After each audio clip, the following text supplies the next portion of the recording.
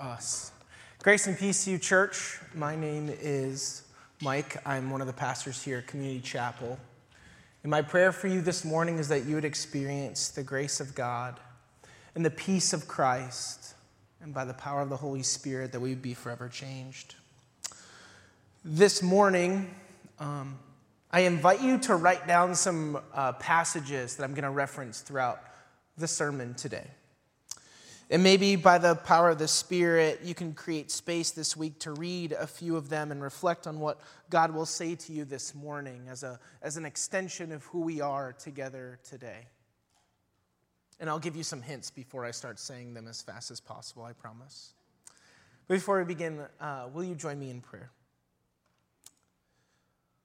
Lord, may the words of my mouth and the meditation of our hearts be pleasing to you, O Lord, our rock and our Redeemer. Amen. On the first Sunday of this series, the beginning of September, this series called Optimism of Grace, we got the banner, we got the stickers, we got the color, so you really can't miss it. It's pretty great. Pastor Jeff directed us to this quote to understand grace from Mark Maddox. It says, "As its essence, God's grace is God's loving presence active in the world." And last week, Pastor Serena reminded us beautifully, and I think the song that we sang together, Cornerstone, captured it so beautifully. She said, Christ is the cornerstone, the foundation of this dwelling place. Pastor said, Jesus is what we are built together on, what we are built together out of. Out of Jesus' character, we are to embody Jesus' grace to one another, and this is the kingdom of God.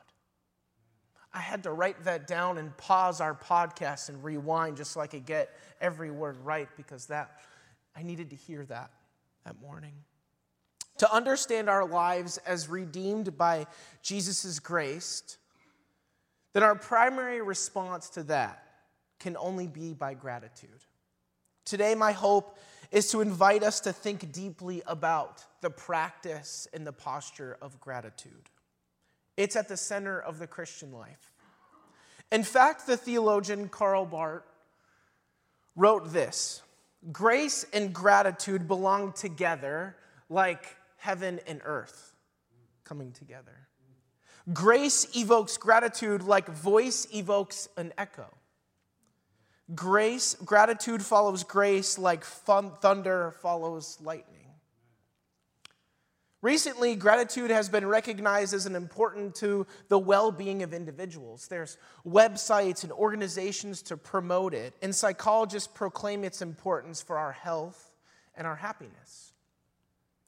In a journal of personality and social psychology called The Grateful Disposition, there's a quote that says, compared with their less grateful counterparts, grateful people are higher in positive emotions and life satisfaction, and also lower in negative emotions, just as depression, anxiety, and envy.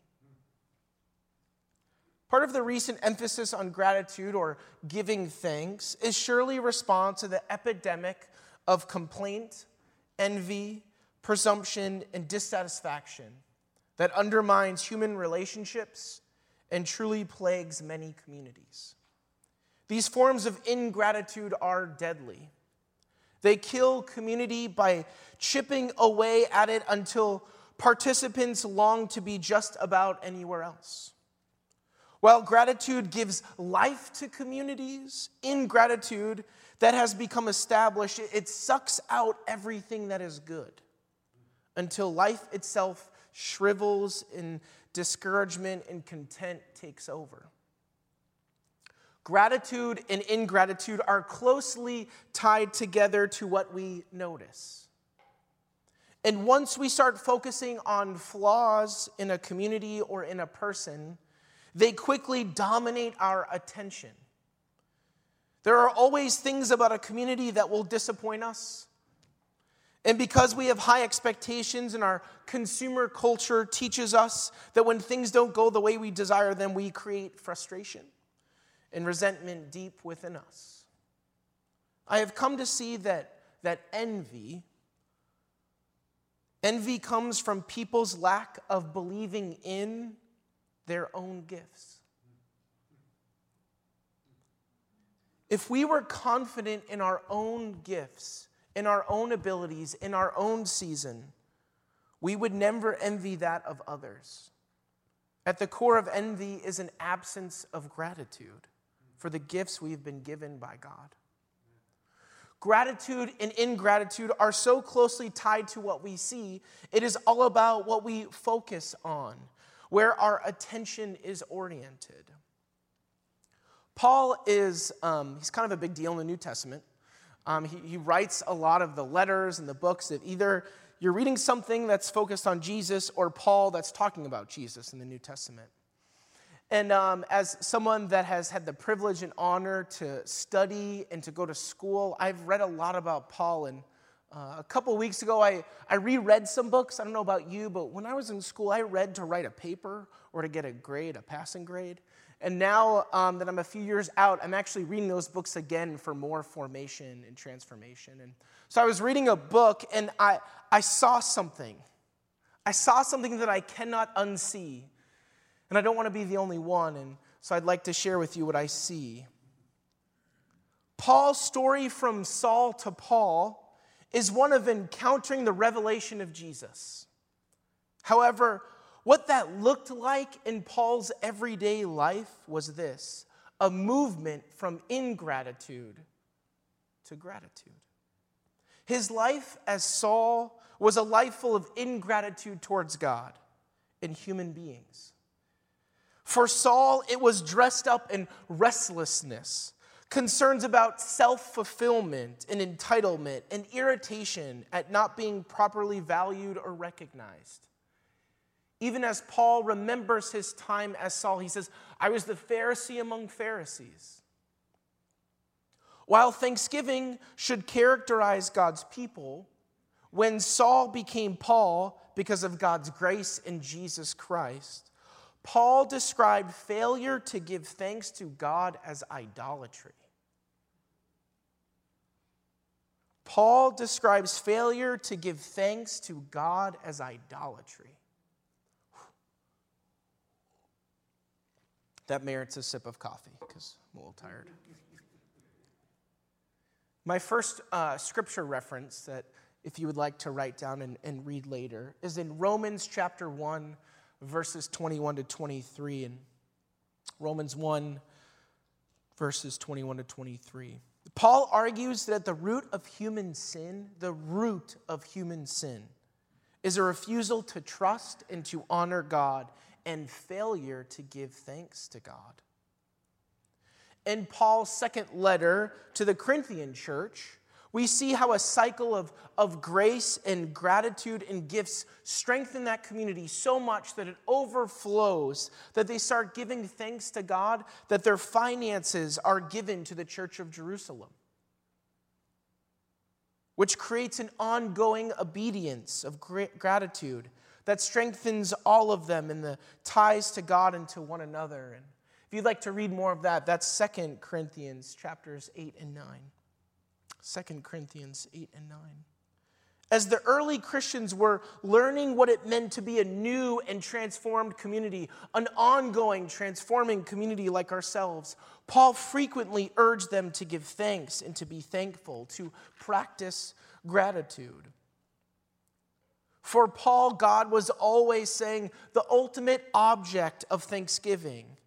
But he also gave that he gave thanks for the work and labor of the believers. This is in 1 Thessalonians chapter 1, verse 3.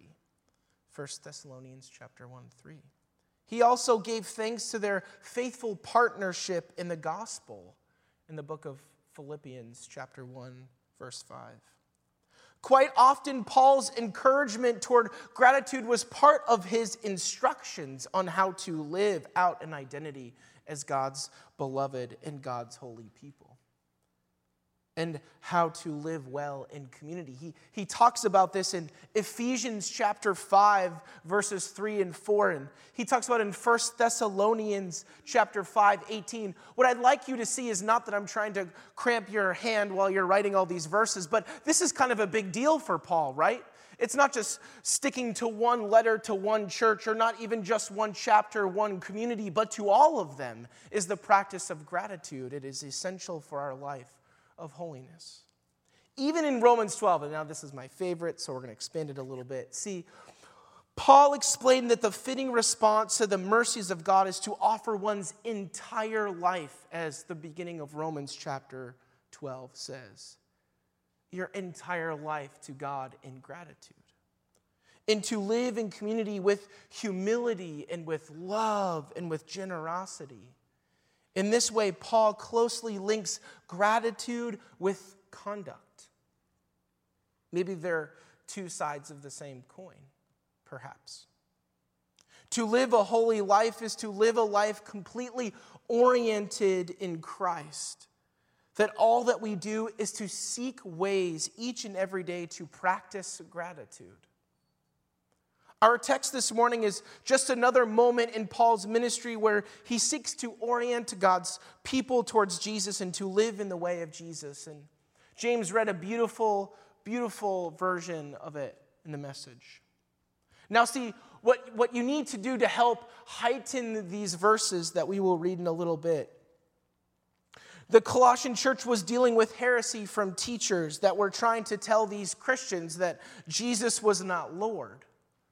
Right? That their schedules were Lord, that their family unit was Lord, that their ethnic obligations were Lord, that their religious leaders were Lord. But see, Paul was reminding them that it wasn't only that Christ was head of the universe and head of the church, but also that this happened through his sacrificial love towards us. His physical death on the cross. And we were reconciled to God at the cross. What Paul is saying to the Colossian church is to stay true to Christ. And we can see this with every song and every prayer that we've proclaimed today in community.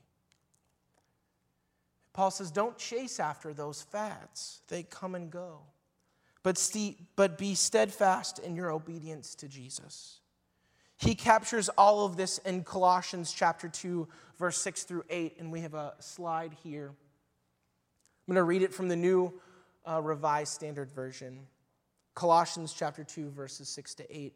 As you therefore have received Christ Jesus the Lord, continue to live your lives in him, rooted and built in him, and established in the faith, as you were taught, abounding in thanksgiving. And this is a word from the Lord. Thanks be to God. What Paul is asking the community of faith then, and I believe by the power of the Spirit, asking us as the community of faith today, for us that though have been transformed by Jesus Christ, gratitude is not merely an act or an attitude. It is the obedient response and recognition of all that Jesus has done for us. Now, what this does not mean is that as Christians, we always are supposed to be smiling and cheerful, even in the face of suffering and tragedy or grave injustice. Jesus doesn't want us to be fake or superficial, right? Jesus wants us to be real. In situations of misery and of exploitation, which we can see all around us, gratitude is not a substitute for pursuing justice. It's a posture of thanksgiving and gratitude that roots us as God's people to live and to trust and enable us to remember that the difficulties and injustices to the present day do not have the final word. Gratefulness to God and gratitude for life strengthens us for the journey towards wholeness and justice for all people. To be faithful to God in Christ is to allow gratitude to overflow from your life. To overflow unconsciously, right? Sometimes in the morning when I pour my coffee into my mug, it overflows unconsciously because, well, I'm not awake yet. And it's a beautiful but sad sight. What would our world look like if our life in Jesus overflowed to the world like sometimes our coffee overflows in our mug. I don't think it would be a mess. Maybe it would be a holy mess for the world to recognize. Gratitude is a crucial way in which death and destruction does not have the final word and does not define us. Because Jesus is the final word, the word that became flesh. And Jesus' love towards us is what ultimately defines us. I feel like we have sang a few songs today that remind us of that beautiful word. Even in the midst of hard times, we must have the capacity to remember the small things that we have received from Jesus. No one more than Dietrich Bonhoeffer knows the weight of practicing gratitude in the small things. I think we might have a slide of his picture. His face here. Dietrich Bonhoeffer was a German pastor and theologian who called us to action. He was deeply concerned with the cheap grace of the German church rather than a costly grace of Jesus. The cost of discipleship and of loving the way of Jesus, he said, could very well get us crucified and actually got Dietrich Bonhoeffer killed. He sought to stand against Hitler and his regime. He says these beautiful words about practicing thanksgiving and gratitude that I believe by the power of the Spirit can speak to us today. That's a little bit of a longer quote. The good words are from Dietrich Bonhoeffer. They're going to be up on the screen here. If we do not give thanks daily for the Christian fellowship in which we have been placed, even where there is no experience, no discoverable riches, if on the contrary we only keep complaining to God that everything is far from what we expected, then we hinder God from letting our fellowship grow according to the measure and riches which are there for us in Jesus Christ. Whatever your Christian fellowship might look like. He goes on to say these powerful words. How many times have I wished I were somewhere else where God was really moving? What this boils down to is what he calls spiritual pornography. Creating a mental fantasy of a perfect place or a perfect person and not to recognize the good things all around us. This spiritual porn is our nemesis, he says. It's absolute poison. Thankfully, the antidote to spiritual pornography is available and accessible. It's an equal parts of gratitude and affirmation of what Jesus has done in our lives and what Jesus' activity in the world is calling us to participate in. And guess what? We're all called to participate in this kingdom work in the world wherever we find ourselves. Gratitude can be undone in our life when we yearn for some ideal of our own lives or some ideal of our own communities, our family units, of our work environments, of our neighborhood, or maybe even some ideals for our church community. It's easy to grow increasingly dissatisfied with what we have. And I wonder if our cultural emphasis on growth and success sometimes maybe perhaps squeeze out gratitude in our lives. Over time, we interpret even contentment as an absence of drive or vision. What we must remember and root our life in is in our text this morning, that you have received Christ Jesus as Lord, and that we're called to continue to live in him, rooted in him, and built in him, and established in him, just as you were taught, abounding in thanksgiving. Our life in Christ is most of all a response to the grace we have received. One community that embodies gratitude is Keith Wasserman, the lead of Good Works Incorporated, a ministry with those that experience homelessness. Every evening, staff, volunteers, and residents gather for dinner, and each one shares a brief explanation of something for which they are grateful. Keith has found that as they make time to listen to one another and to celebrate the gifts of God, like food, a different tone is set and opportunities of real conversations happen. The act of gratitude, he observes, is contagious and builds community. Remember, this community is rooted on people that are experiencing homelessness while lowering the levels of complaining. Within this community, these rituals create a storehouse of gratitude and hope upon which to draw in leaner times.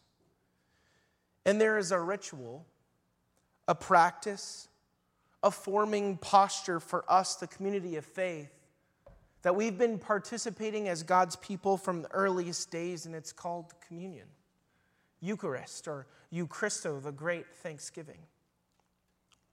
We respond to the preached word, that which invites us into the story.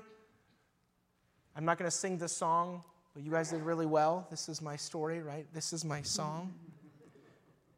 Because I love you all, that's why I'm not singing it. I just wanted to let you know.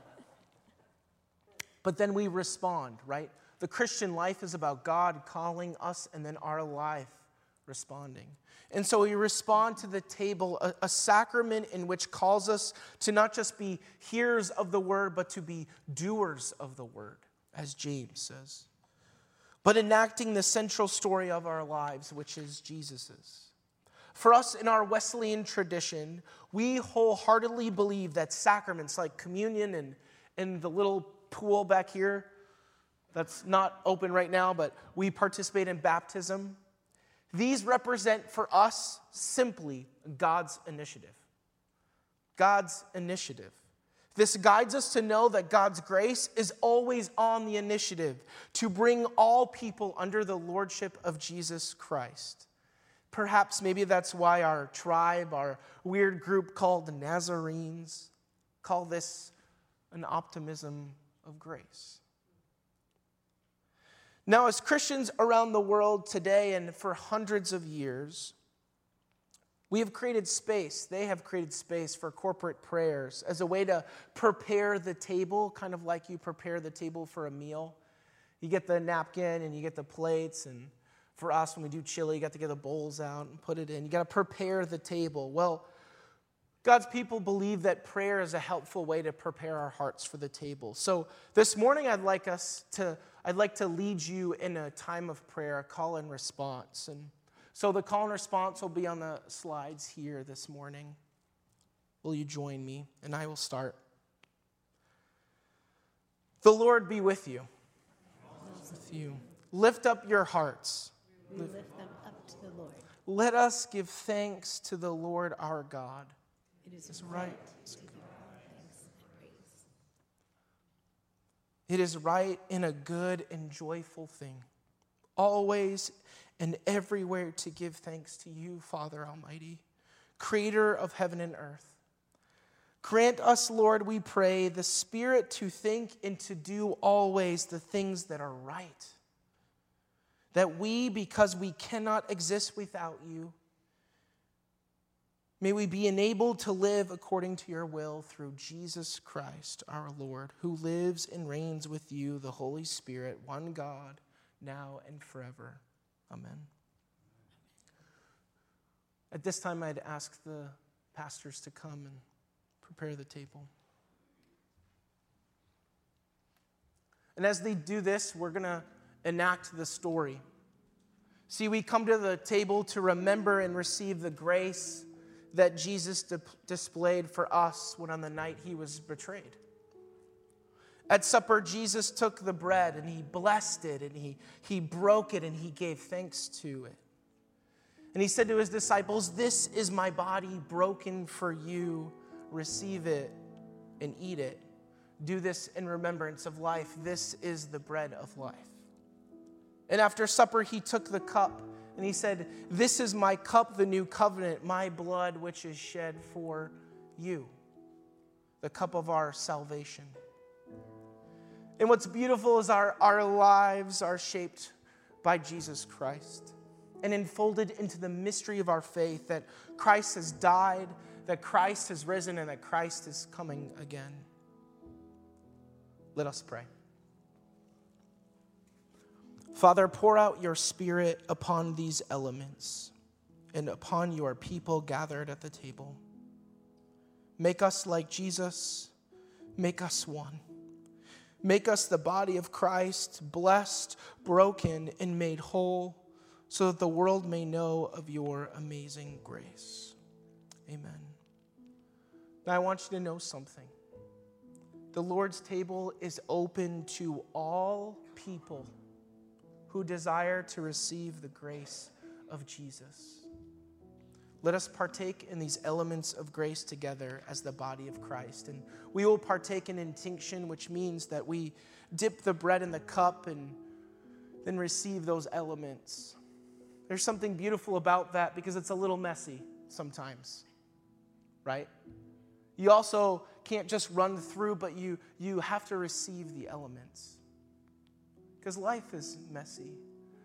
But we receive the grace of God each and every day. So as you come to partake in these elements of grace, may we partake with grateful and thankful hearts this morning.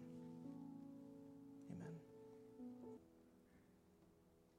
I'm grateful for each and every one of you.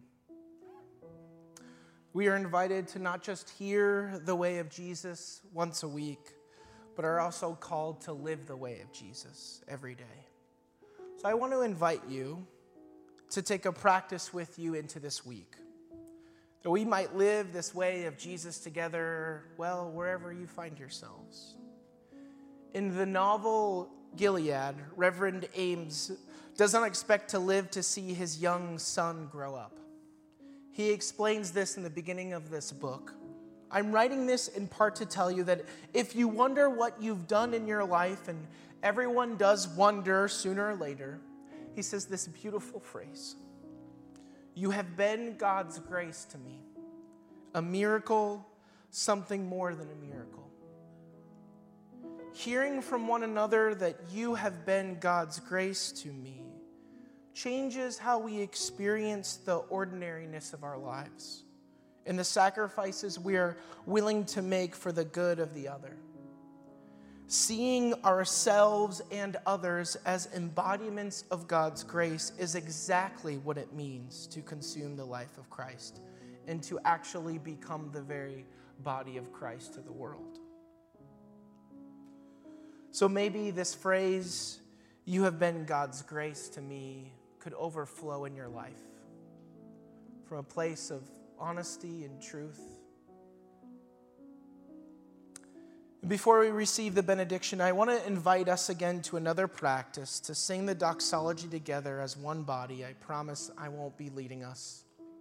One of these beautifully gifted people will, as an expression of living a life of praise and thanksgiving. Will you stand with me and hear this benediction, this blessing as we go? May we this week open our hearts and our lives to see and to tell those around us that they have been God's grace to us. And may perhaps as we live this way of Jesus, full of hope, wherever we find ourselves, that experiencing God's grace through us may be through someone for the very first time. Amen. Go in peace. Amen.